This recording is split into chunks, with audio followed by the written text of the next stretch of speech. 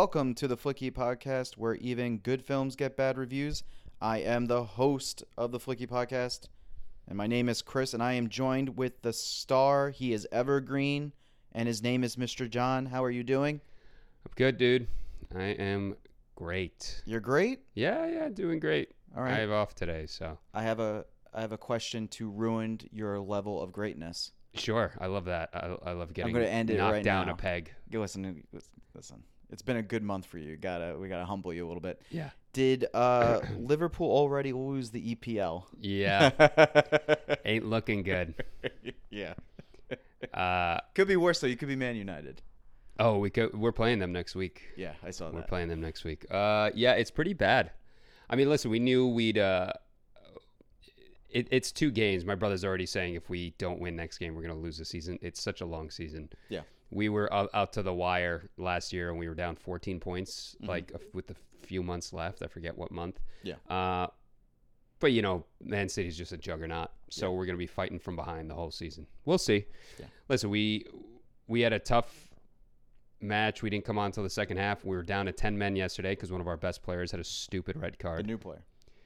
Darwin Nunez, and we still almost could have stolen that game. I mean, it's 2 ties, so it is what it is. It is what it is. It's not always... harp on it too much. Okay, I won't harp on it. Just because I don't know how many people listening are interested, but yes, I am a giant Liverpool fan, and Liverpool is not off to a great start. We're also we have a lot of injuries right now. Like 5 of our starters are out. Oh, okay, I didn't know that. Yeah, because I knew they were doing pretty well in the preseason stuff. We were doing great, and we beat Man City in Community Shield. But yeah.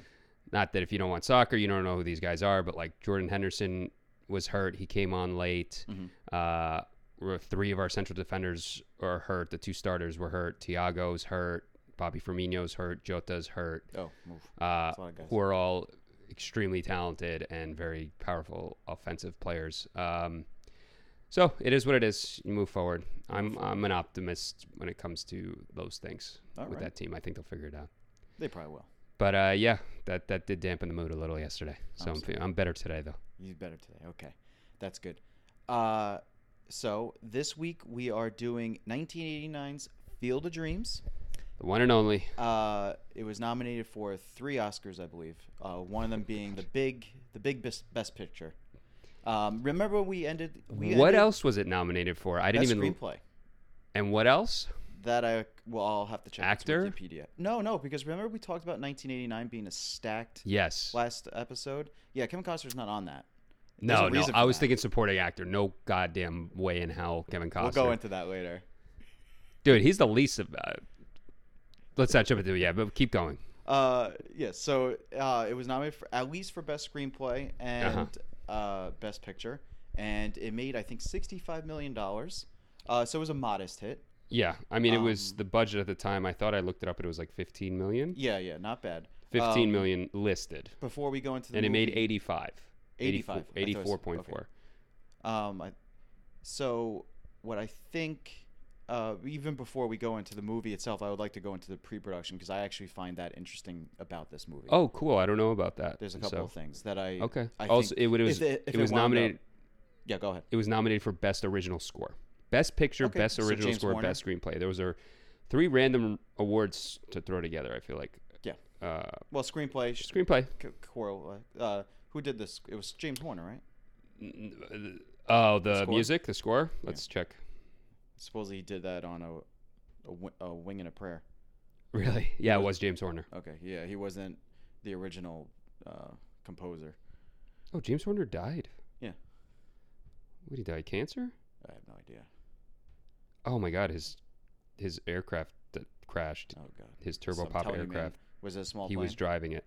He was flying it, yeah. Oh God, small planes. That's why I hate small planes. Scared the Too shit many out of celebrities have died on small planes, Scared man. the shit out of me. Cannot do. I will never do a private plane. He did the Braveheart score, right? Oh, I think so. That's one of my favorite scores. That's an underrated score. Because I thought him and Mel were friends. I don't know if I'm making that up. Because he also did Aliens. Yeah, that's what he got famous for. No. Yeah, I think so. He did Titanic. Yeah. He did Avatar. Yeah. Field of Dreams, Aliens, Honey I Shrunk, Braveheart. There we go. Mask of Zorro, The Amazing Spider-Man, Beautiful Mind. Okay. Beautiful Mind had a good score, I remember. Okay. Oh, man, that really sucks. That's how he died. He was so young, dude. He was only 61. Yeah, that's not old at all. Damn. Okay. Small points.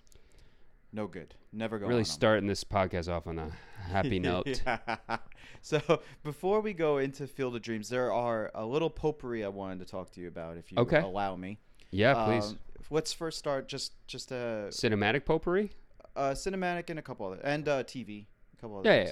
Yeah. So did you? I wanted to bring this up because I forgot it. The 2 podcasts we did with Top Gun. Okay. So after Top Gun came out in 1986, recruitment for naval air pilots went up 500%. I could see that. And that tells you the power of movies. Yes. And I just find this is why the military and G-men will be found scattered throughout the entire entertainment industry. That's an obscene raise in candidates. That's funny, dude. It's fucking nuts. That's crazy. 500%? 500%. So if you were getting 10,000 candidates, let's be really modest. 1,000 candidates a year, you're jumping from 1,000 to 50,000, right? No, because 100% of 1,000 would be 1,000. Yeah. So 500% is 50 times. No. 5 times? It's 5 times. Oh, okay. So from 10,000 to 50,000. Yeah. Okay, I'm wrong. That would be 5,000%. Right? Yeah, that would be 5,000%. Yeah. Why do I right. feel like I'm doubting myself now? No. Because I sound confident when I say things, and sometimes I'm wrong. No, because 100% is double. Yeah, you're right. Okay. Yeah, that's what I thought. Okay. Ooh, I just did bad math in public. It's okay. 500%. 500%. That's still huge. It's enormous. So I just wanted to put that out there because I think it's a funny little tidbit about the original Top Gun. And I wouldn't be surprised if something similar, not 500%, but I expect it to tick up next year for that kind of stuff. Yeah, I imagine Modestly, I imagine that's gone up for a lot of great war films. I bet Saving Private Ryan, the military recruitment shot up that year. Yeah. Yeah. And a few others, obviously, but I agree. Yeah, I bet after Zero Dark 30 came out, fucking CIA applications went up.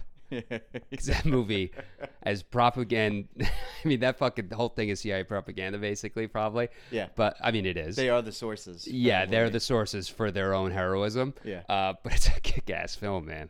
That's a great movie. It's a great movie. That movie's close to a masterpiece. Yeah, it is. It's really Catherine Bigelow's best film by a long shot, and it's an excellent film. It's better than Hurt Locker, I agree. Yeah. Also, HBO Max is doing a bunch of layoffs. So yeah, because they're getting rid of their entire reality show division because the merger with Discovery Plus. Discovery owns TLC and all that shit, so it's only reality shows. So why would they merge with them if they don't not interested in the Discovery reality shows? bought it. It's that kind of merge. So yeah.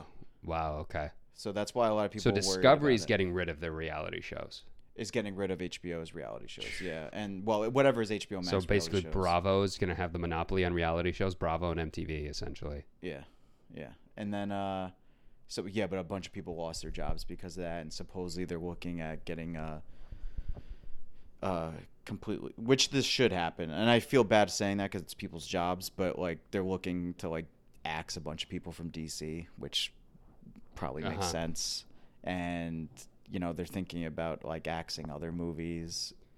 So the companies are expanding while streamlining their employment. Yeah. Just don't fuck up HBO Max. That's all I'm asking. They will. A couple other things. Just we'll do this quickly. Did you see Sandman? No, I haven't watched yet. I don't know if I will. So if people don't know, you're talking about Sandman on Netflix, which is based on the Neil Gaiman comic book series, which I love. Yes. I know you read it. Yes. I didn't read it. Loved it. It's excellent. Yeah. I'll wait till I hear more about it. He was personally involved with it. He's personally involved with all his shows, which is better than. He was personally involved with American Gods. I heard American Gods is just okay.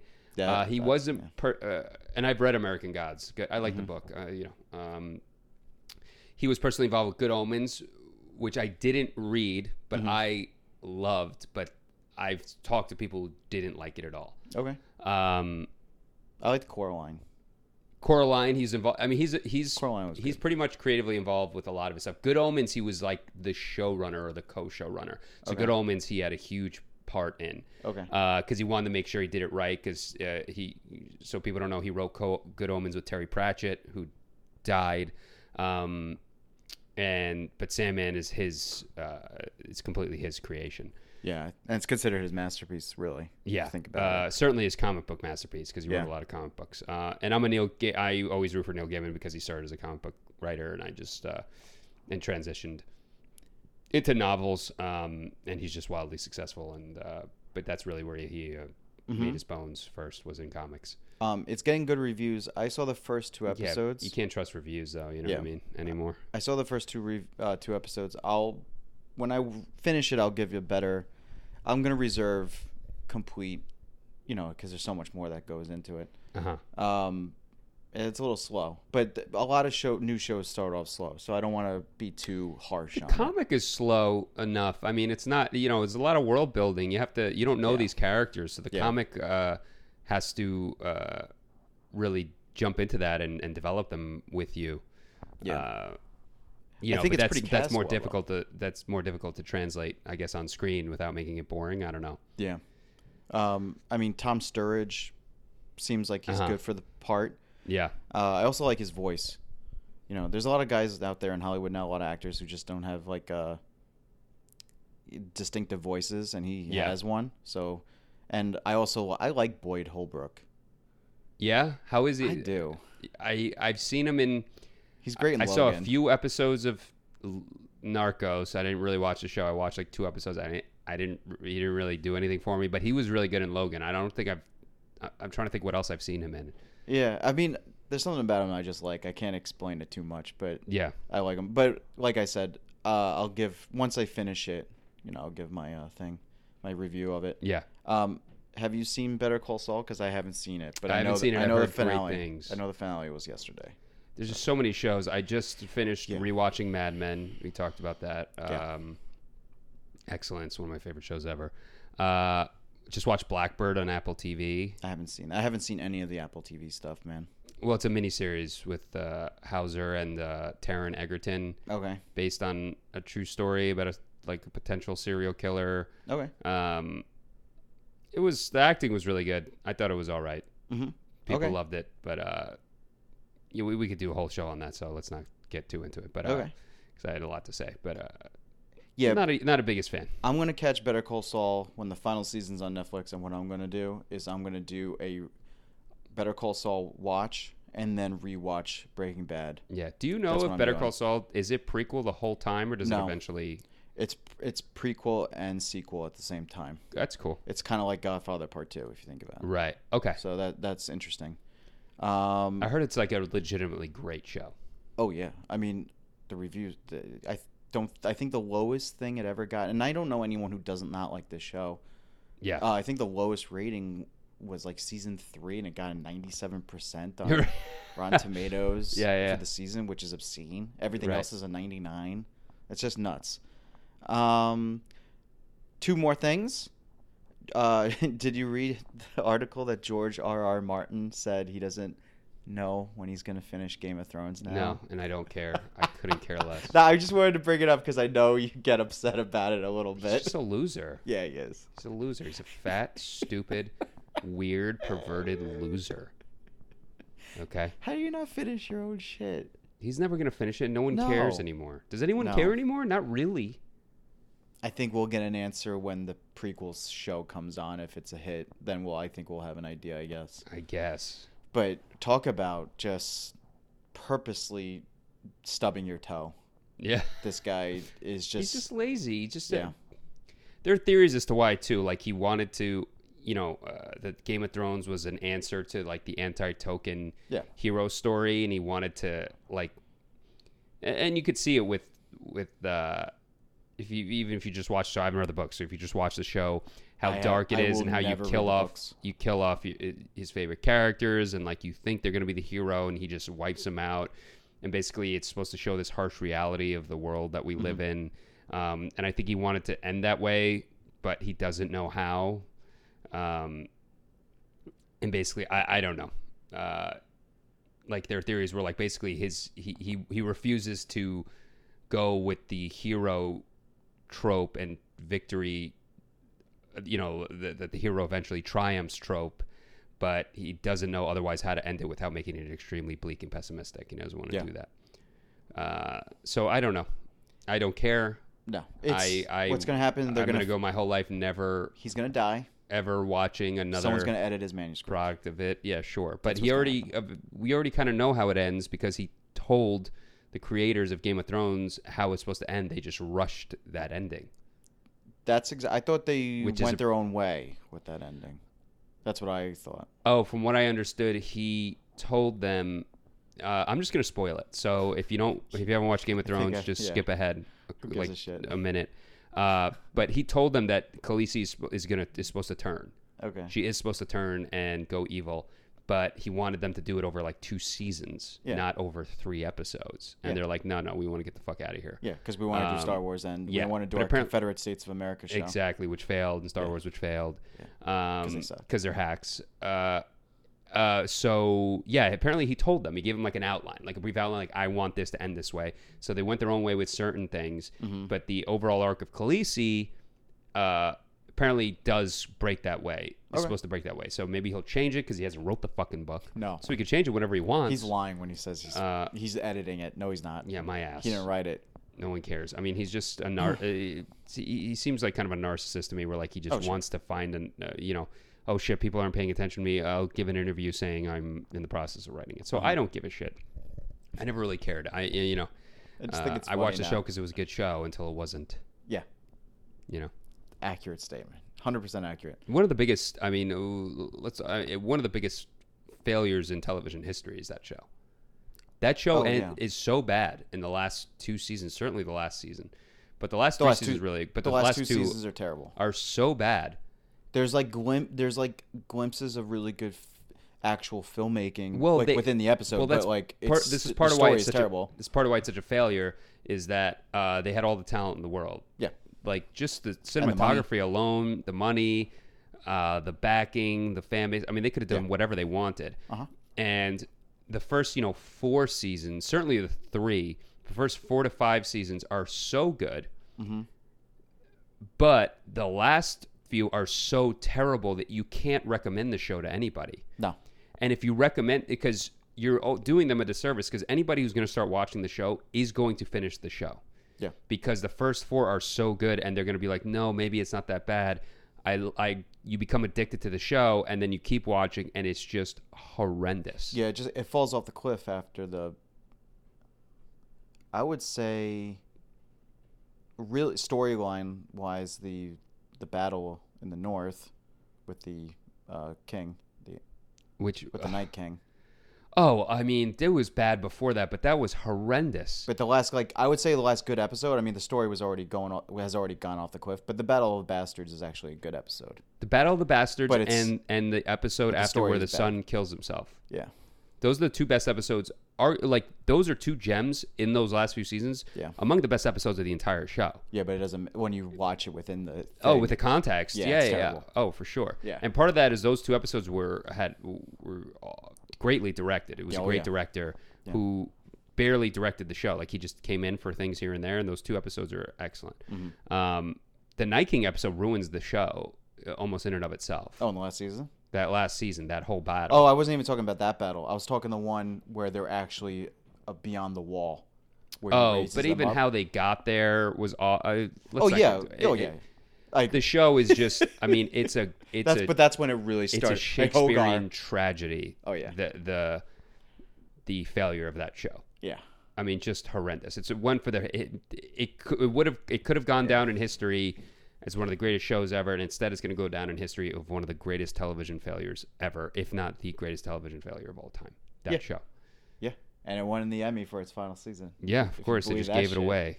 Because all the actors hated it. It didn't win at all before, I think, right? And then it won for its final season. Yeah, which they do a lot of for TV shows. Yeah, I mean, by far, horrendous.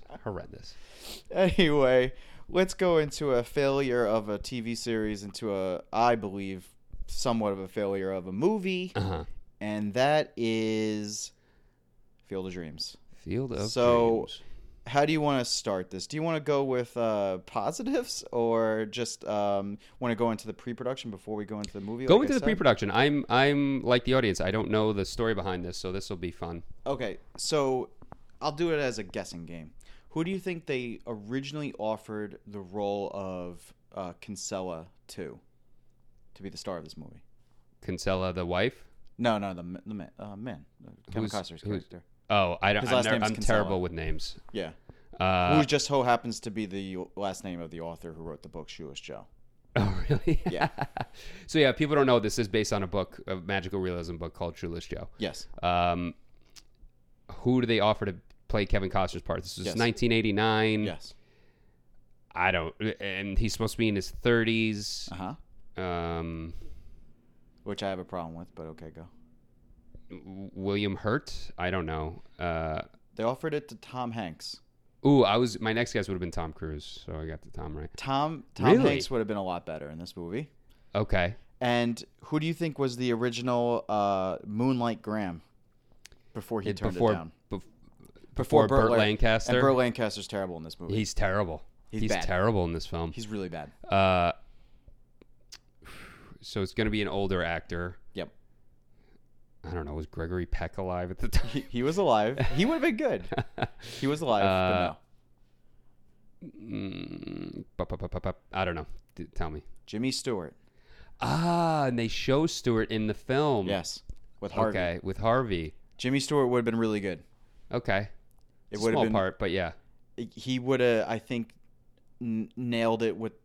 He would have been better than Burt Lancaster. Sure. Even at that age, he would have given a different kind of gravitas that I think was needed. Burt Lancaster tried to do, in this movie that I found, he tried to do like that wise old man, gleaming eye shtick, and it failed with me. Yeah.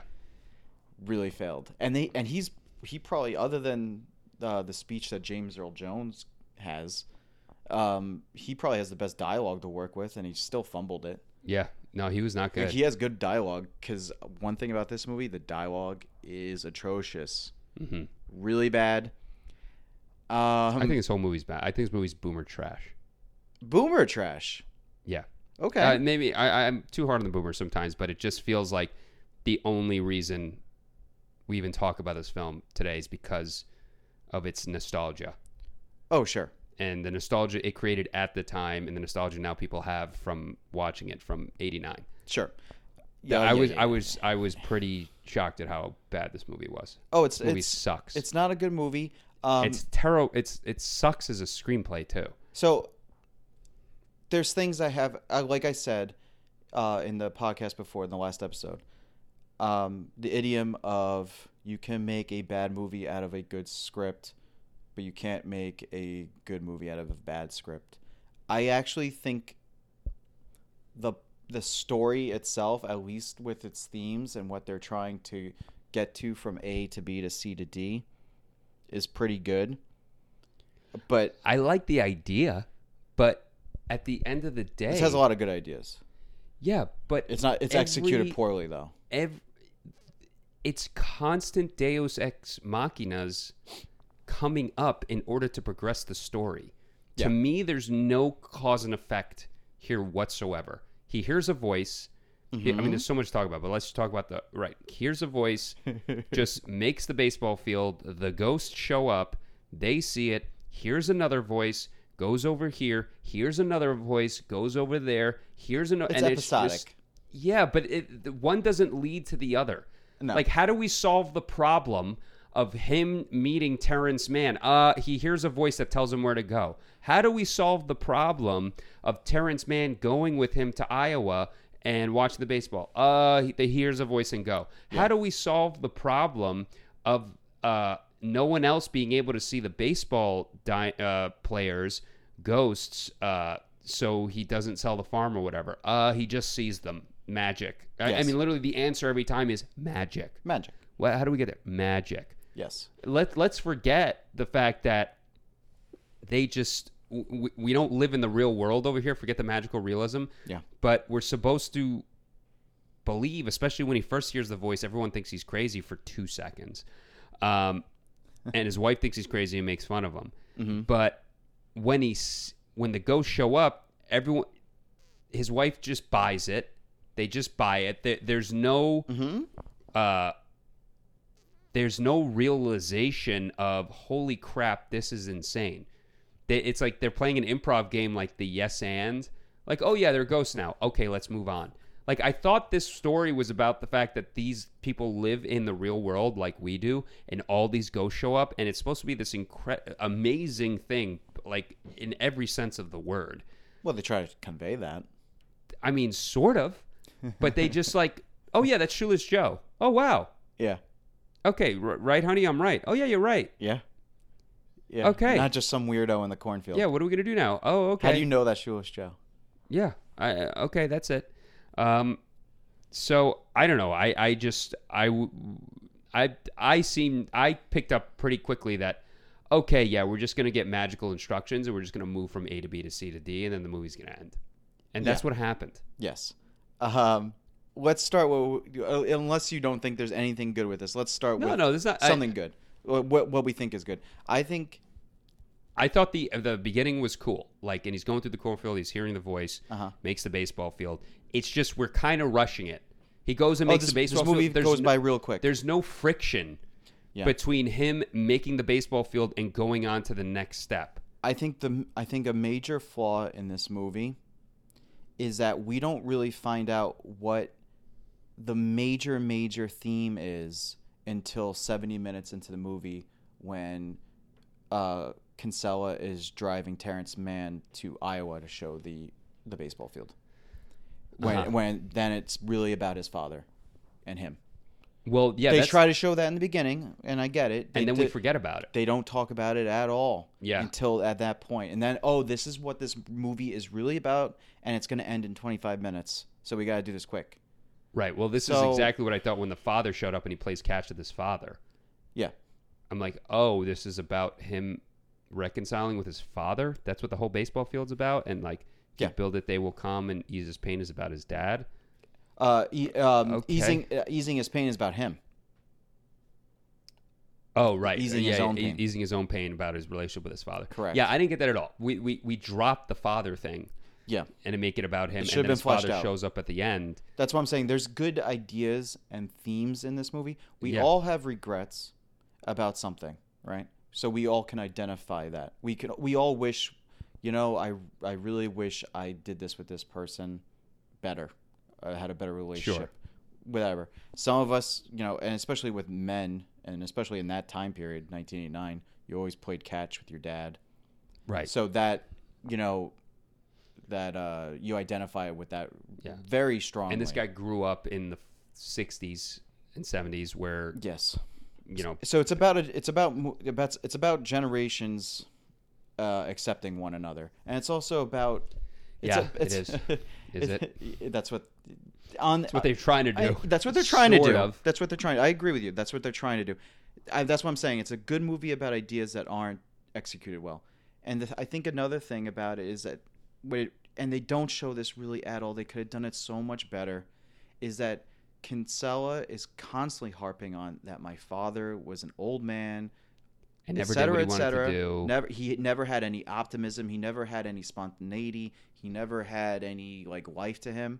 And we're supposed to get through before they have the catch. Spoiler alert about the movie. Yeah, we're gonna spoil this film. Yeah, I don't care. It's fucking 33 years old. It's as old as I am. Yeah. He sees that his dad had hopes and had dreams and had optimism, and he was a wide-eyed young guy. But you know what? You're going to blame your father for having you at 50-something years old? Because if you do the math, he had him when he was in his 50s. Yeah. So when he's... Well, he kind of mentions that, right? Like his father had him when he was older. Yeah, no, but he says in the beginning of the movie when he's laying on the ground before he's about to make the baseball field with his wife, who is the worst actress in this movie. She is worse than him. She's horrible. She's awful. She is fucking horrible. Yep. Well, she almost single-handedly sinks this film. We'll go into it. Anyway, he says to her, by the time my dad was my age, he was an old man. Bro, you weren't even a thought in his mind yet. You're supposed to be Right. 36. He doesn't have you until 50 something. That's true, actually. Yeah. He never saw my granddaughter. No shit. He's fucking 90. Right. So 1918 to 1989, when this movie was made, 71 years. He was already he's be in his 90s. Right. The math is wonky in this movie. Because they had to use they had to use the 1990 World Series, and Yeah. they had to set it in present day. Okay, so how Is about? Shoeless Joe set in present day? I don't know. I never read the book. You know what? You looked it up. No. You can look it up. I'll if look you it up. want. I'll go it up. I mean, they should have changed the timeline here a little bit, because I have an old father. Yeah. You know, my father had. Well, the novel came out in 82. Okay. I don't know. So that makes even then it doesn't. He's still in his 80s. Yeah.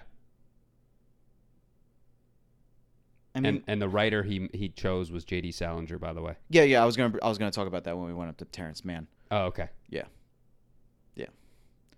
So Terrence, for anyone who's listening, Terrence Mann is James Earl Jones in the movie, and originally in the book, made-up famous writer. yeah, originally it was J.D. Salinger in the book, but J.D. Salinger said, if you use me in this book, I'm suing the shit out of you guys. So they had to change it, and essentially, Oh, really? yeah, Classic Salinger. Essentially, he becomes J.D. Salinger and like James Baldwin in a way. Right. Yeah. That's what they kind of did with that character.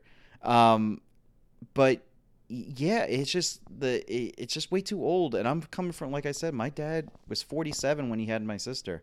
Yeah. He's still several years younger than Kinsella the senior. Right. It doesn't make sense. I think that's the least of this movie's problems. It's a problem. That though. is a problem for sure. It's a major problem. It's a major problem because he makes it. Yeah, he was an old man when he had. But you. also, yes, like, correct. It doesn't. To me, it didn't stress enough the importance of his relationship with his father. No, they just go over it in a anything- montage in the beginning. Yeah, and That's it. But everything about his plight in the present day, to me, is about him trying to find meaning in his life. It's not about trying. It almost like even the way he was speaking. Because my father wasn't spontaneous, whatever, and I'm turning into my father. Yes. I don't want to turn into my father. I want to be my own man. Yeah.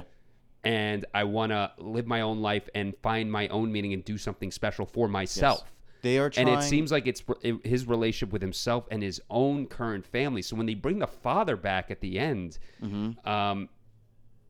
that's like you said. I'm like, oh, that's what this is about. Okay, I guess. Yeah. Playing catch with your dad. That's what solved everything. This film desperately wanted to be a modern day It's a Wonderful Life. They Right. said it all when it was being passed around in Hollywood, and it was a huge script in Hollywood. It was. Kevin Costner personally went out of his way to make this movie once he got the role. He Right. moved heaven and earth to make this, because he was I think he pretty much said openly, this is the modern day It's a Wonderful Life. Yes, it's just nowhere near as good on any level. Least a bit. Let's talk about the acting before we go into the plot itself. We went into the themes. Listen, Costner gets shit on, obviously, as an actor. He deserves it for this movie. I guess it's the bigotry of low expectations, because I've seen him be worse. He's worse in Waterworld. He's worse in Robin Hood. Yes. He's not good in this, and the scenes where he's whining and arguing are really stupid. Oof. They're just bad, but they're also poorly written scenes. Yes. The dialogue is also him being kind of a whiny bitch. You'd really need an adept, really competent actor to be how am I going to find a way to do this without him being super annoying? This needed a dialogue polish. Yes, for sure. Everyone talks. Even James Earl Jones is the best one part of this movie, and he does I thought Ray Liotta's really good in it too. Oh, I did not like Ray Liotta. I liked Ray Liotta in this. Dude, I liked him. Listen, he doesn't talk that much, but there's one part I actually wrote it down where he goes, and I'm like, this is this clip, this flash was what got him the part of Henry Hill. Yeah. Where he goes, yeah, we invited Ty Cobb, but we told him that he's an asshole, so we told him to stick it. That's what got him? No, do you remember that part? Yeah. He starts just cackling. It's so weird and cringy. It's such bad acting, but he fucking laughs like a Goomba. It's exactly how he laughs in Goodfellas. And I'm like, this is what got him the part. Like, he came off as such a Goomba dickhead. See, I liked him. And I just think... I liked how the looks he gave all the time. There was like a menace to him I he's not supposed to have menace. That I felt like he did. You think Shoeless Joe Jackson in this film is supposed to be menacing? Yes. I felt like he was I think he was meant to give a sense of like what is going on here, that there's a sense of danger. Yeah, I do. Oh, I did not think. I think the direction he got was for it to give a sense of enigma, like really be enigmatic, like almost we can't get close to you because you're not really a person. Oh, you're he has like dead eyes in the movie. Yeah, you're like this amalgam of like this in between place of person and spirit. Mm-hmm. That's where I think part of it is the direction. I think a lot of these people were steered badly wrong. Directed. I think a lot of written and directed by the same guy. So this is what I'm saying. Anytime I see a show or a movie where pretty much everybody's bad in it, yeah, this is to me either a writing problem, a directing problem, or a combination of both. Well, in this case, we can say it's one guy. It's one guy who wrote a bad fucking Phil movie. Alden Robinson. Who wrote and directed it. I think he steered a lot of these people the wrong way because nobody, even James Earl Jones, who's I think a mega talent as an actor, he's the best part and he does a good job of what he is. But even he comes off as awkward sometimes because the dialogue is so fucking awkward. Yeah. So I don't want to blame Ray Liotta. I just thought like even I thought he was pretty good. I really did. The actor, I didn't think he was terrible. I just didn't like him in it.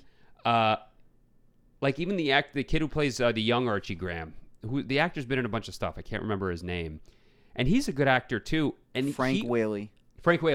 I thought he was awkward in it too, and he's a good actor. Yeah. So I don't know.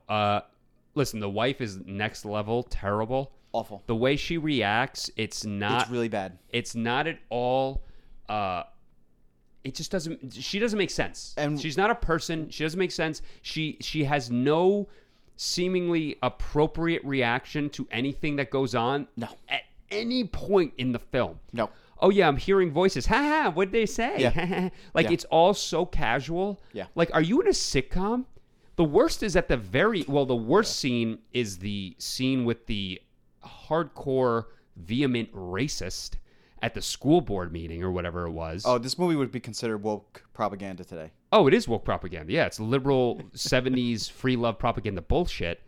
But it reminds me of like the Bill Burr joke where he's like, you watch these racist films and they're so outwardly racist. The mongrelization of racism. Yeah, the mongrelization. And Bill Burr, like he's got that joke where he's like, real racists don't talk like that. They look around first. Like, you know what I mean? They To be honest, to be fair and honest though, this is Iowa and it sure as hell ain't heaven. I understand that, but 1989 at a school board meeting, the mongrelization of races. No, like that's David Duke vehement stuff. I mean, that's crazy. Yeah. Like, like just be more subtle with it so it's believable. I could believe that there's a racist white woman wanting to take away books that are a little too liberal for her or whatever. Yeah. And even the way the wife acts was like she's completely self-righteous. She also would have never have won. She would have never have won that argument. No. And she's like, "Oh yeah, you should have been there in the '60s. It was great." No one there agrees with you. No. Nobody. No one from Iowa, from Podunk, Iowa, went to Berkeley. No one gives a shit. You're stupid. You're the only person who went back to Iowa for God knows what reason. Get out of our town, liberal city, self-righteous trash. But why? She's like the type of character. Like, why are they in Iowa?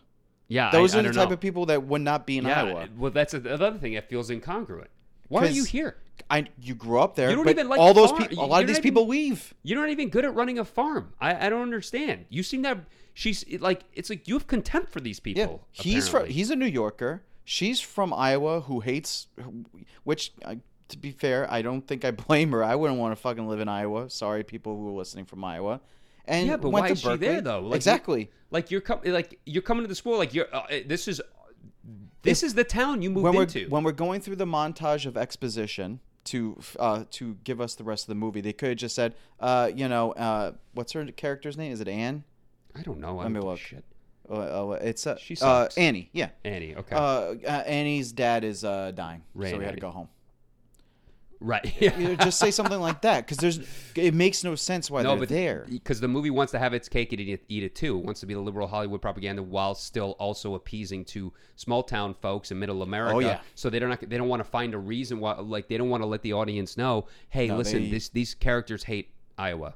By the way, no, Iowa's nice or whatever. But like clearly, it's not for her. No, it's not for him either. The way she acts in the scene, she comes off like a self-righteous, self-important, petulant child. Her arguments aren't even good. It's Neither like, is hers, though. No, neither of them. The other woman just goes straight into straw man. Yeah, exactly. No. They're both idiots, Yeah. like for sure. And then she comes out and she's like, "Yeah, it's like she won a boxing match. She's acting like a kid, like a 5-year-old." That's the thing. This woman's supposed to be like 36. I'm gonna guess she's the exact peer of Ray. Yeah. She is acting like you said, a 6-year-old. She doesn't act her like a daughter. grown-up. Her daughter acts more mature than her. Not only that, there's so many weird, awful reactions. So I even wrote it down. So first off, he hears voices and she just belittles him.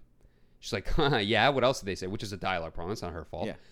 And then The only line that made sense was, "Are you having an acid flashback?" I could actually buy that line. Yeah, exactly. But Shoeless Joe Jackson shows up. Yeah. Both her and Costner. And part of it, again, this is obviously directing, because the director didn't tell them, hey, act like you just saw a ghost. Yeah. And the voice you heard in your They head. acted like they expected Joe Jackson to be there. And she literally just goes, "I'll put the coffee on." Yeah. That's her reaction. Bitch, this is the craziest thing that's ever happened to you in your life by a fucking long shot. Yeah. If I saw Shoeless Joe Jackson from 1919 show up in front of me, I would shit my pants. Oh, yeah. Are you kidding me? Yeah. And this is not the actor's fault, because clearly she's not getting directed to do this. It's not like she's like, I'm just going to act like this is casual. Like this happens all the time. And then there's lines later where he goes, hey, listen, I got the voice is now telling me to go to Boston and get Terrence Mann to go see a game at Fenway Park. And she goes, that's nuttier than creating the baseball field. No, it's not. No, it's not. Absolutely not not. even close. Absolutely not. Nope. Terrence Mann's alive. Yep. He's in Boston. That makes sense. People try to see him. Yeah. He makes it clear writer. when you see him. He's also another thing. You're he's her favorite writer of all time. When he comes and meets her, she just shakes his hands like, "Hey, nice to meet you." That's it. The worst part of her acting, when the daughter falls off the bleachers. Oh, can we talk about that? I want to talk. I wanted to talk about that afterward, like later when we're about to end the movie. But we'll talk about it now. Dude, she acts like the jaded school nurse. Bro, how that's like? Is she breathing? Also, how that's filmed. Oh, the edit is awful. And how you just see like the body just fall. It just falls. Just plops. Just plops. Yo, what I audibly laughed out loud when that happened, because I'm like, they're trying to do Bonnie Blue from fucking Gone with the Wind. No, but I know she ain't gonna die. Right, yeah. This is not that type of movie. No, it's not that movie. They're not gonna kill the daughter. But like how she just falls like a lump of fucking potatoes on the ground. And how does the mom screams at the doesn't scream at the top of the lungs? She's like, "Ah, she breathing? Yeah, I'm gonna go call a doctor." And how it happened too, with the uncle fucking like jostling her, and jostling Costner and comes fighting and like she literally, guys, she just falls. Dude, it's and like it wasn't they even improv high. that. It's like that part of the script was missing. Yeah. And they're like, we need a way to increase the dramatic tension for 10 seconds. Yeah. Let's have them tussle and have the daughter fall to the ground. Let's just film it real quick. Like they improvised that. I also on set. feel like they forgot to film her falling, and that was like the last shot of like the day. And they just didn't have it. And we're like, oh man, we gotta get it. Let's just point the camera at her falling from this weird angle. We see the sky. And that's gonna be. They didn't want to figure out how to do this. No more coverage. Yeah. No more coverage. Oh my god, that was the worst. She's awful, absolutely awful. And she gets saved right away. Yeah, and she just away. It's not even important in the film. No. It's not important at all. It leads to nothing other than fucking we see Burt Lancaster again. Right. And he does his fucking twinkle in his eye bullshit. Yeah. It's the excuse. I mean, that's why it happens, right? Of So course. It's the excuse for Burt Lancaster's younger, so Archie Graham, the young Archie Graham, to come help her because he's a doctor, and he doesn't even do anything. He taps her back. You were good, Rook. Yeah. Oh my god. Good job, Moonshine, or whatever his name was. Moonshine. I don't know. I don't know. It's so stupid. It's so bad. That's Burt I'm watching this like, what is going on Bro, here? that's Burt Lancaster's final film role. Is it really? That legendary career of that man. It's his last film role because he fucking got a stroke.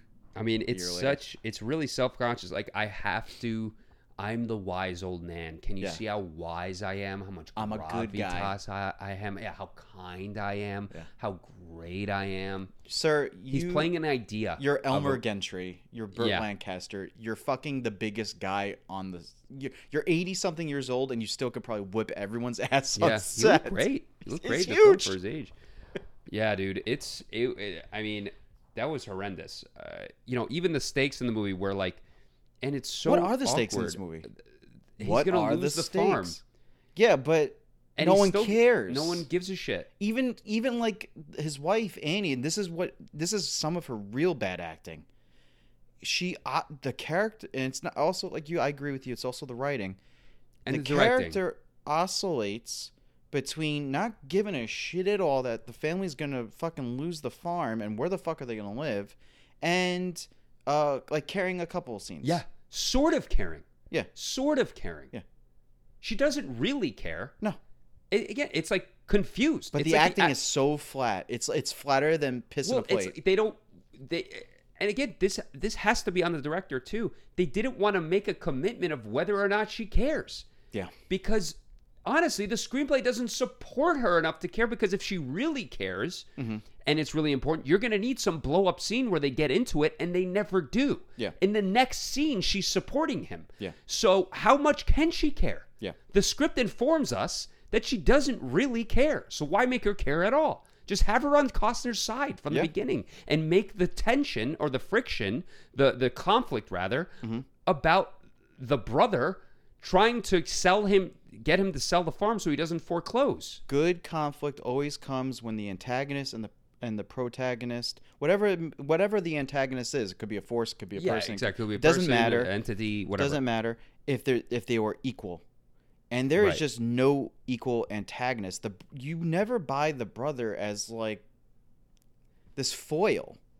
No. You never and the brother's just screaming the whole time too. He sucks too. Oh yeah, I felt like I was watching like a really shitty Richard Dreyfuss movie. He did look like Richard Dreyfuss. Yeah, like it was just bad. And then like who was that as his wife in that first scene with his mom? I don't know. That was weird, and the mom is like kind of a bitch. Well, I actually like that scene. That was the most realistic part of the film. The most realistic part of the whole movie. Probably, but it's where they're like, done better. Do you guys not see the players behind you? And they're like, that's mean. Yeah. You're being mean. Stop being an asshole. You're like, oh yeah, that's the most human part of this whole film to me. Where I'm like, yeah. I think I would just be like, they're cracking up. Well, no, I don't think I would say they're mean. I would be like, they fucking went off the deep end here. I took it as like they want they don't know why they made the baseball field. It's like, oh, you don't see the guys playing? It's like, stop making fun of us. Oh, okay. Because you made a baseball field that there are people playing on it, and that's why you made it. That's how I took it. Okay. Do you know what I mean? Okay. If the acting was a little more aggressive, where Costner's like, you guys don't see them? Yeah. And it's clear to them like he's not fucking around. That's the thing. He never like tries to back up what he's seeing. He's just like, yeah, I see it. Go fuck yourself, guys. Right. I don't care what you guys do. And they never question why no one else sees it. No. It's not confusing. They're not trying to figure it out. They're the chosen ones. I don't know. It's chosen one shit. You think so? Well, not in a religious sense, but it reminds me of like that scene in Hook where Robin Williams Peter Pan can't see the food. It's all empty, and as soon as that's a great scene. Yeah, it's a great scene. As soon as he buys into the imagination, then it becomes real. Yeah. That's how I took it, because eventually the brother also sees them. He only saw it when Burt Lancaster's young character came in, and then he became old Graham. Right. That's the only time he saw it, because I guess the ghost. And then as soon as we can't go over the foul line, but then he can go over the foul line to, I guess, show that he's still a doctor. The ghost is able to, and the ghost comes in his vision. Yeah, I don't know. Which is a little bit of wonky.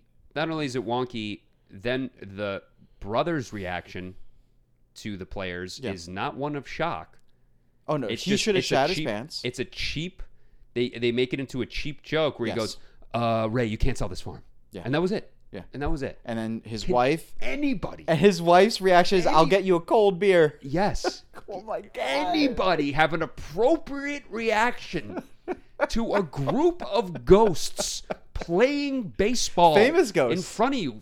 Famous ghosts from 1919. Can anybody? Can I live vicariously through any of you? Not one, dude. No. Not one. It's really bad. I can't disagree with anything you're sucks. saying. It sucks so much. I'll tell you my favorite part, my favorite interaction with 2 suckers, which I thought was really actually genuinely funny, was when, because it was also made sense, it was believable, where he says to the brother, he goes, "Hey, this is Terrence Mann." And the brother goes, "Hey, how you doing? I'm the Tooth Fairy," or whatever he said. And Terrence Mann starts laughing. James Earl Jones starts laughing. I thought that part was great because the guy, that's actually them acknowledging the absurdity of the situation. Like, oh, you're the most reclusive writer in the country, and you're sitting on these bleachers right now. How you doing? I'm Santa Claus. Yeah. So that I liked. That was an appropriate reaction. But there's no appropriate reaction to anything that's going on here. I get this. Like, I'm not watching my world with normal people inside reacting how any other normal person would in this situation.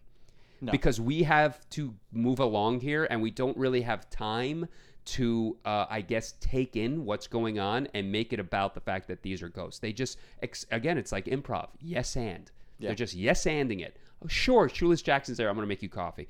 Oh, more showed up. Oh, you got more voices. Of course. Oh, we both had the same dream, and you have to go to Fenway, and then you both got a sign there, too. Yeah. Okay, now we're going back to Iowa. None of this is, like, this happens all the time. Ghosts just exist in this world all the time. Yeah, I've been hanging out with ghosts for years. Yeah, we all do that, right? Yeah. Like it's a fucking walk in the park. Yeah.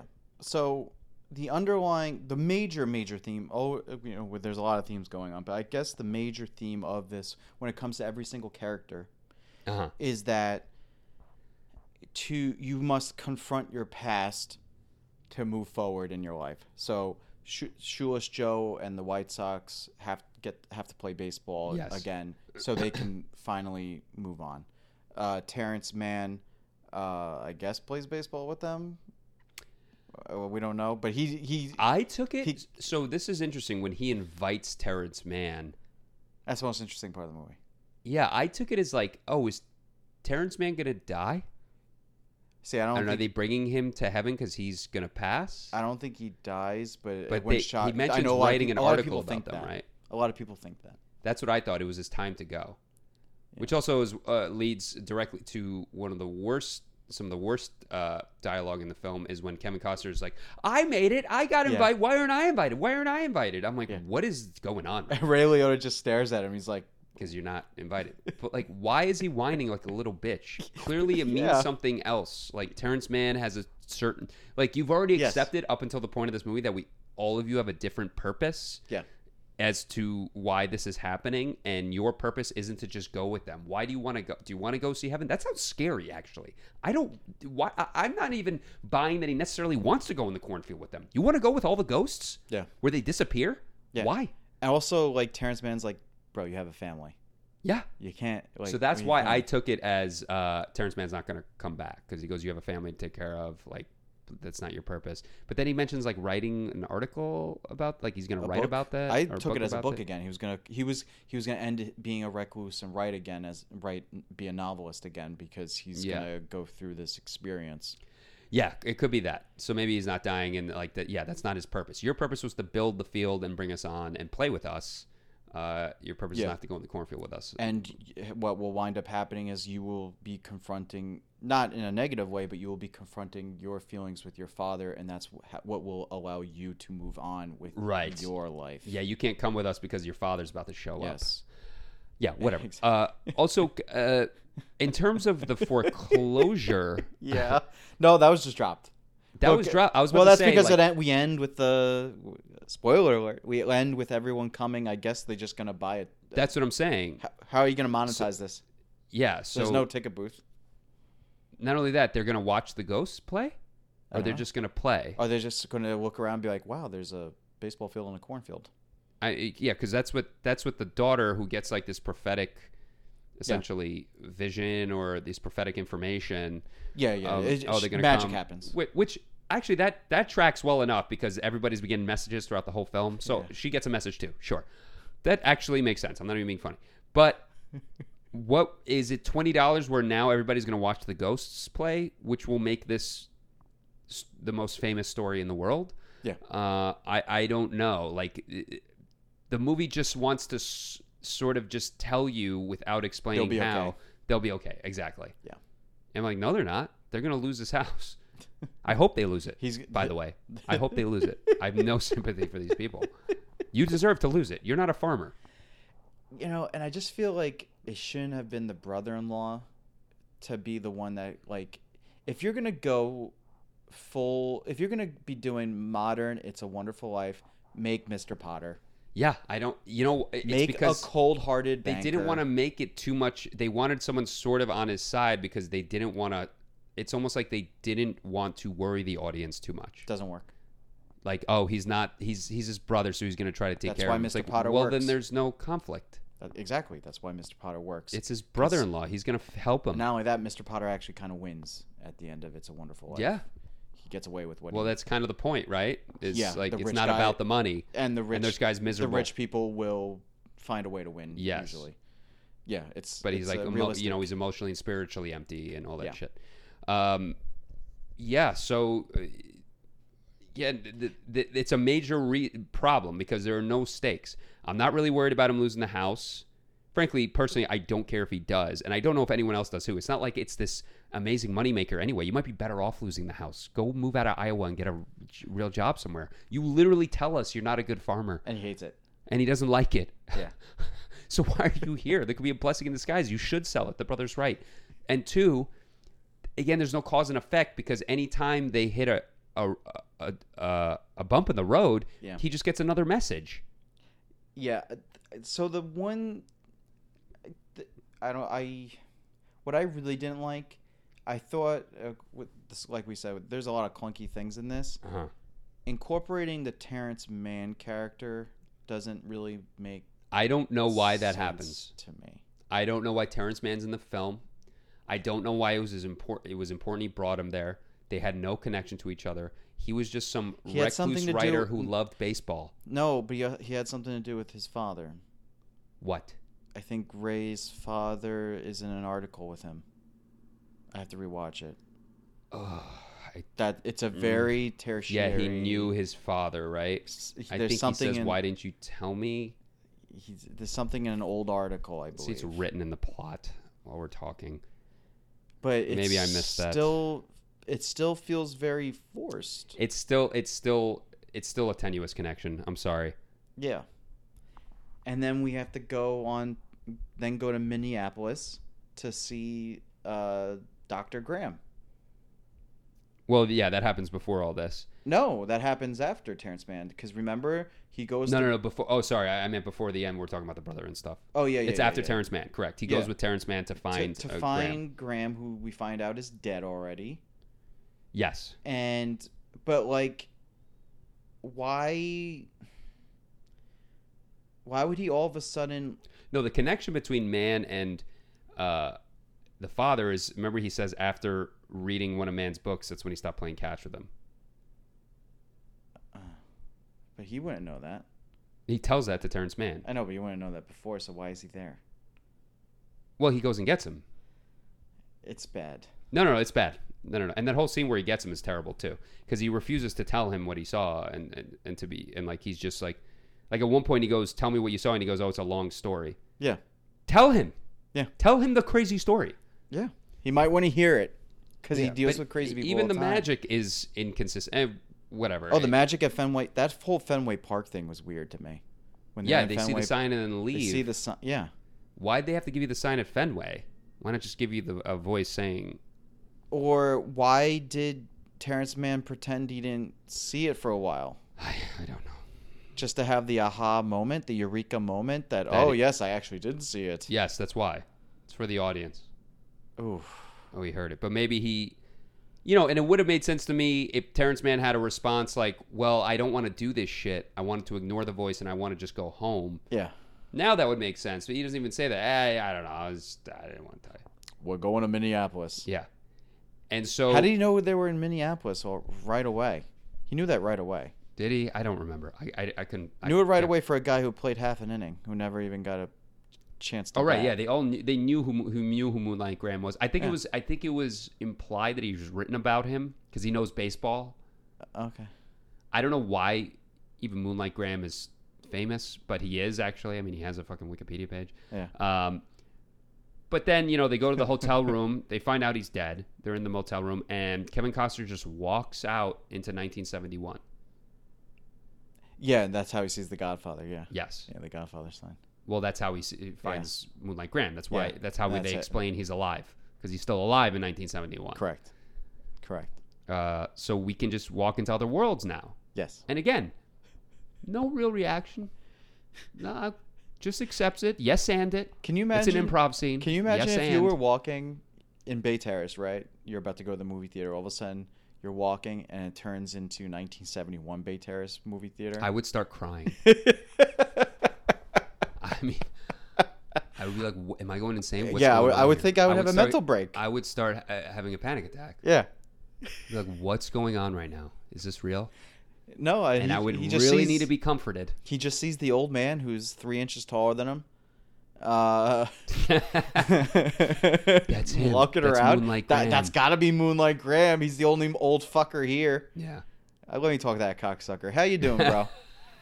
He's like, oh, listen, I got to go to the wife. Yeah. He's like, yep, I became a doctor. I love it. I'm not going to baseball with you. All right, let's leave. And then his ghost shows up again on the side of the road. Yeah. Which also doesn't freak them out. At that point, it's not going to freak them out anymore, I guess. That really didn't make sense either, that all of a sudden they it's picked magic. up. Of course it makes sense. This is what I'm saying. This is the problem with the screenplay. It's magic. You can always make it make sense. And because you don't have consistent rules to the magic, you can just throw magic at it. So anytime there was a problem or anytime they wanted to reveal or they wanted to surprise the audience and move the story forward, you just throw magic at it. Yeah. Imagine you're in a movie and the guy can't defeat the bad guy or figure something out or needs money or whatever, and a magical thing happens, and a briefcase shows up, or I'm giving a super weapon, or the ghost fight for me, or whatever. That's what this movie was. Yeah. It's just magic solves it.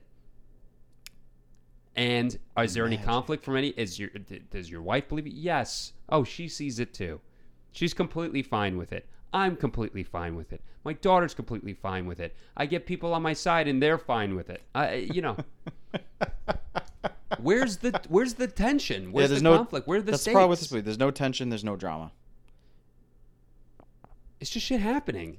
Magic happening. It's just magic. We find out and we don't even see normal people react to it because they don't react like normal people. Yeah. And then we I can't even enjoy watching it through the eyes of someone who would react appropriately if this was happening to them in real life. Yeah. Even the ending catch is awkward. Yeah, when you're supposed to feel a certain way, and the music's actually pretty good for the scene.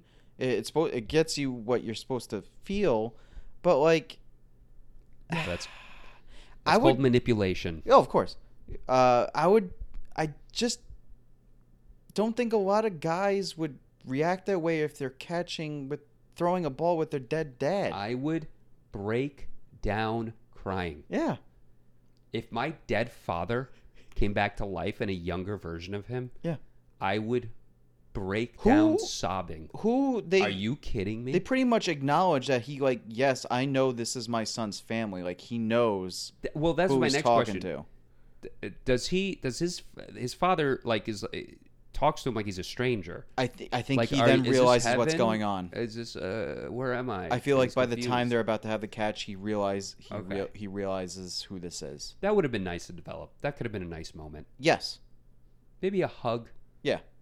I mean, I think he's starting to realize it, and then when he slips and calls him dad. And then he you could kind of see him cry a little bit. He finally okay, I was right. Right. This is actually my son. This is my son and his family. Oh, he got it. Oh, that's why I'm here. Okay. Yeah. Yeah.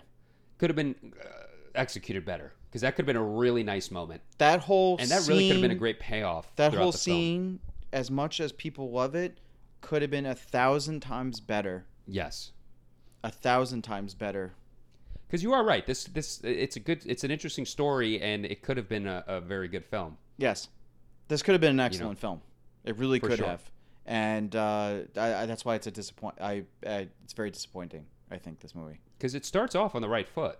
I thought him going through the cornfields with the voice coming, and he gets confused, and everyone thinks he's crazy. I'm like, oh, this is interesting. Yeah, and they drop all of that. Everything is dropped. Yeah, and then we go into the video game, chase episodes. Like, here's the next level. Yeah, that's what it is. Yeah, it's like a video game. It's just like the next got my thing. next level. Next level. We got to build this thing. Now it's time to do this thing. It's just quests. Yeah, little quests. Little quests to make up the big quest. Yeah, and you don't even have to defeat bad guys along the way. No, and we find out what the movie is when it's about to be over. It's very strange. I mean, it's a strange thing to do. It's That's not all even. I'm saying. I thought it was about Shoeless Joe at first. It's not. No, it's not about anybody. It's sort of about his dad. It's about his dad at the end, right? And about him, and I guess everyone else has a little bit to do with their own thing. Their own little things, yeah, sure. Which is fine. Well, yeah, which is fine. But I feel like all their other little things I feel like should have added to his thing. Yes. See what I'm saying? And Shoeless Joe, in a way, yes, because his dad idolized him. And that's another. Before we end this fucking thing, one of the last things I said to him that I regret is that you loved a criminal like Shoeless Joe Jackson, and we never really talked again. Yeah.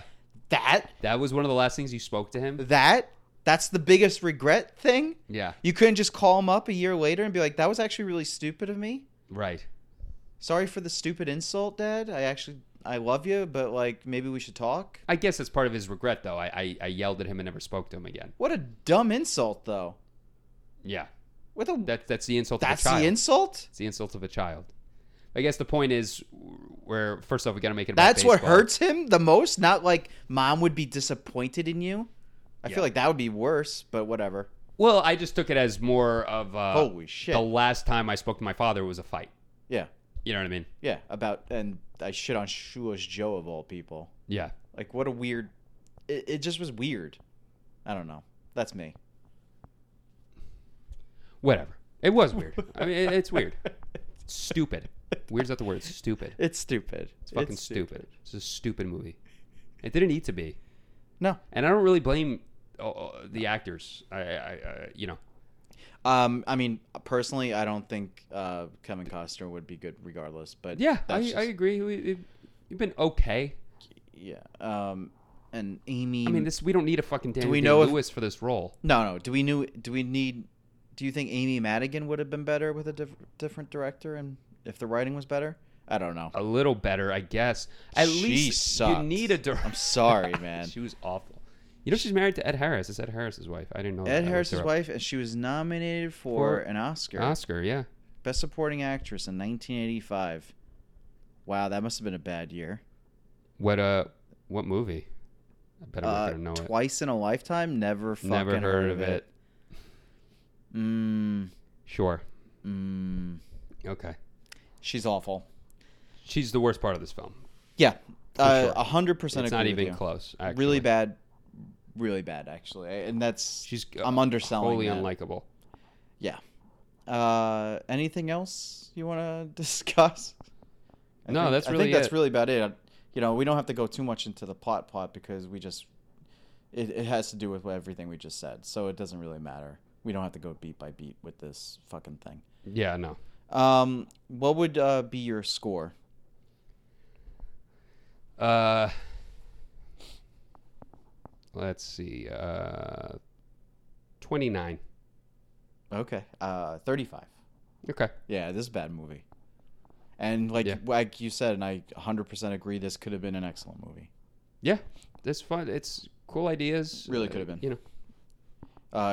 They should have put the A-Team on instead of whatever this fucking team was. Let me talk about Phil Alden Robinson. What else? What other fucking movies did he do? He did the Sum of All Fears. Yeah, not a good film. Okay. Sorry. That's the Ben Affleck movie? Yeah, with Morgan Freeman. Yeah. Sneakers. Don't know what that is. And that's really about it. Sneakers with Robert Redford. This movie definitely sucks. I don't care if the guy reviews it, but how did he get sucks. into film? How the fuck did this guy get into film? I don't know, dude. A lot of them.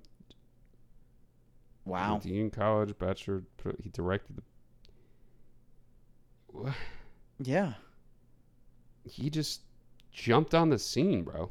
Did this guy just like read Shoeless Joe one day and said, "I'm fucking making this movie no matter what"? Yeah, maybe no one was interested. And he got the right person to look at it, I guess. He co-wrote. He wrote one other screenplay before getting Field of Dreams. In the Mood. In the Mood. No, he wrote and directed In the Mood. Sorry. He wrote and directed it. It was a comedy. Patrick Dempsey. With Patrick Dempsey in 1987. Made no money. No, Bomb. big bomb. I mean, the guy's only directed 1, 2, 3, 4, 5, 6 films. Yeah. Freedom Song with Danny Glover. Wow. Yeah, he's a hack. This is a hack. Yeah. This is a hack. Yeah. So, what do you expect? Like you said, he got the boomers to like it. The boomers It love about Field of baseball. Dreams. Yeah. It's a love song. It is a love letter to baseball. Yeah. Yep. I mean, James Rose literally gives a speech about how America was reinvented several times, but baseball always stayed the same. Yeah. Okay. Sure. That's what stayed the same. That's what makes us Americans is baseball. Stupid boomer garbage. It sounds good when James Earl Jones delivers it. Yeah, though. you get a great actor to say it. Yeah. I mean, I love James Earl Jones. I could listen to him read the phone book, but It's true. oh boy. All right. So we are the Flicky Podcast. Please like and subscribe to us. You can find us on Spotify. John is shaking his head at this. I just read in 2008, after polling over 1,500 people in the creative community, AFI listed the film as the 6th best in the fantasy genre. Okay, sure. Sure. Okay. It's fucking people who. It's a weak genre, huh? It's also Are you people kidding me? who just can't get over their nostalgia. It's like Forrest Gump, nostalgia porn. Yeah. It really is. Forrest Gump's Forrest Wait, Gump that's worse, but is a well-made film. oh no, I was. But also yes, I know what the you're nostalgia porn is way worse. Yes. and Forrest Gump. Like that's just validating their whole worldview. That Right. movie. Yeah. This movie's just placating to their fucking adolescence. So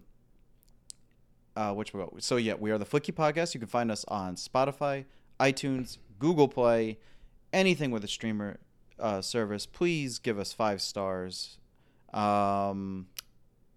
You can email us at flickypodcast@gmail.com. Give us, if you think of a movie that we should do, we'll pick it up and do it.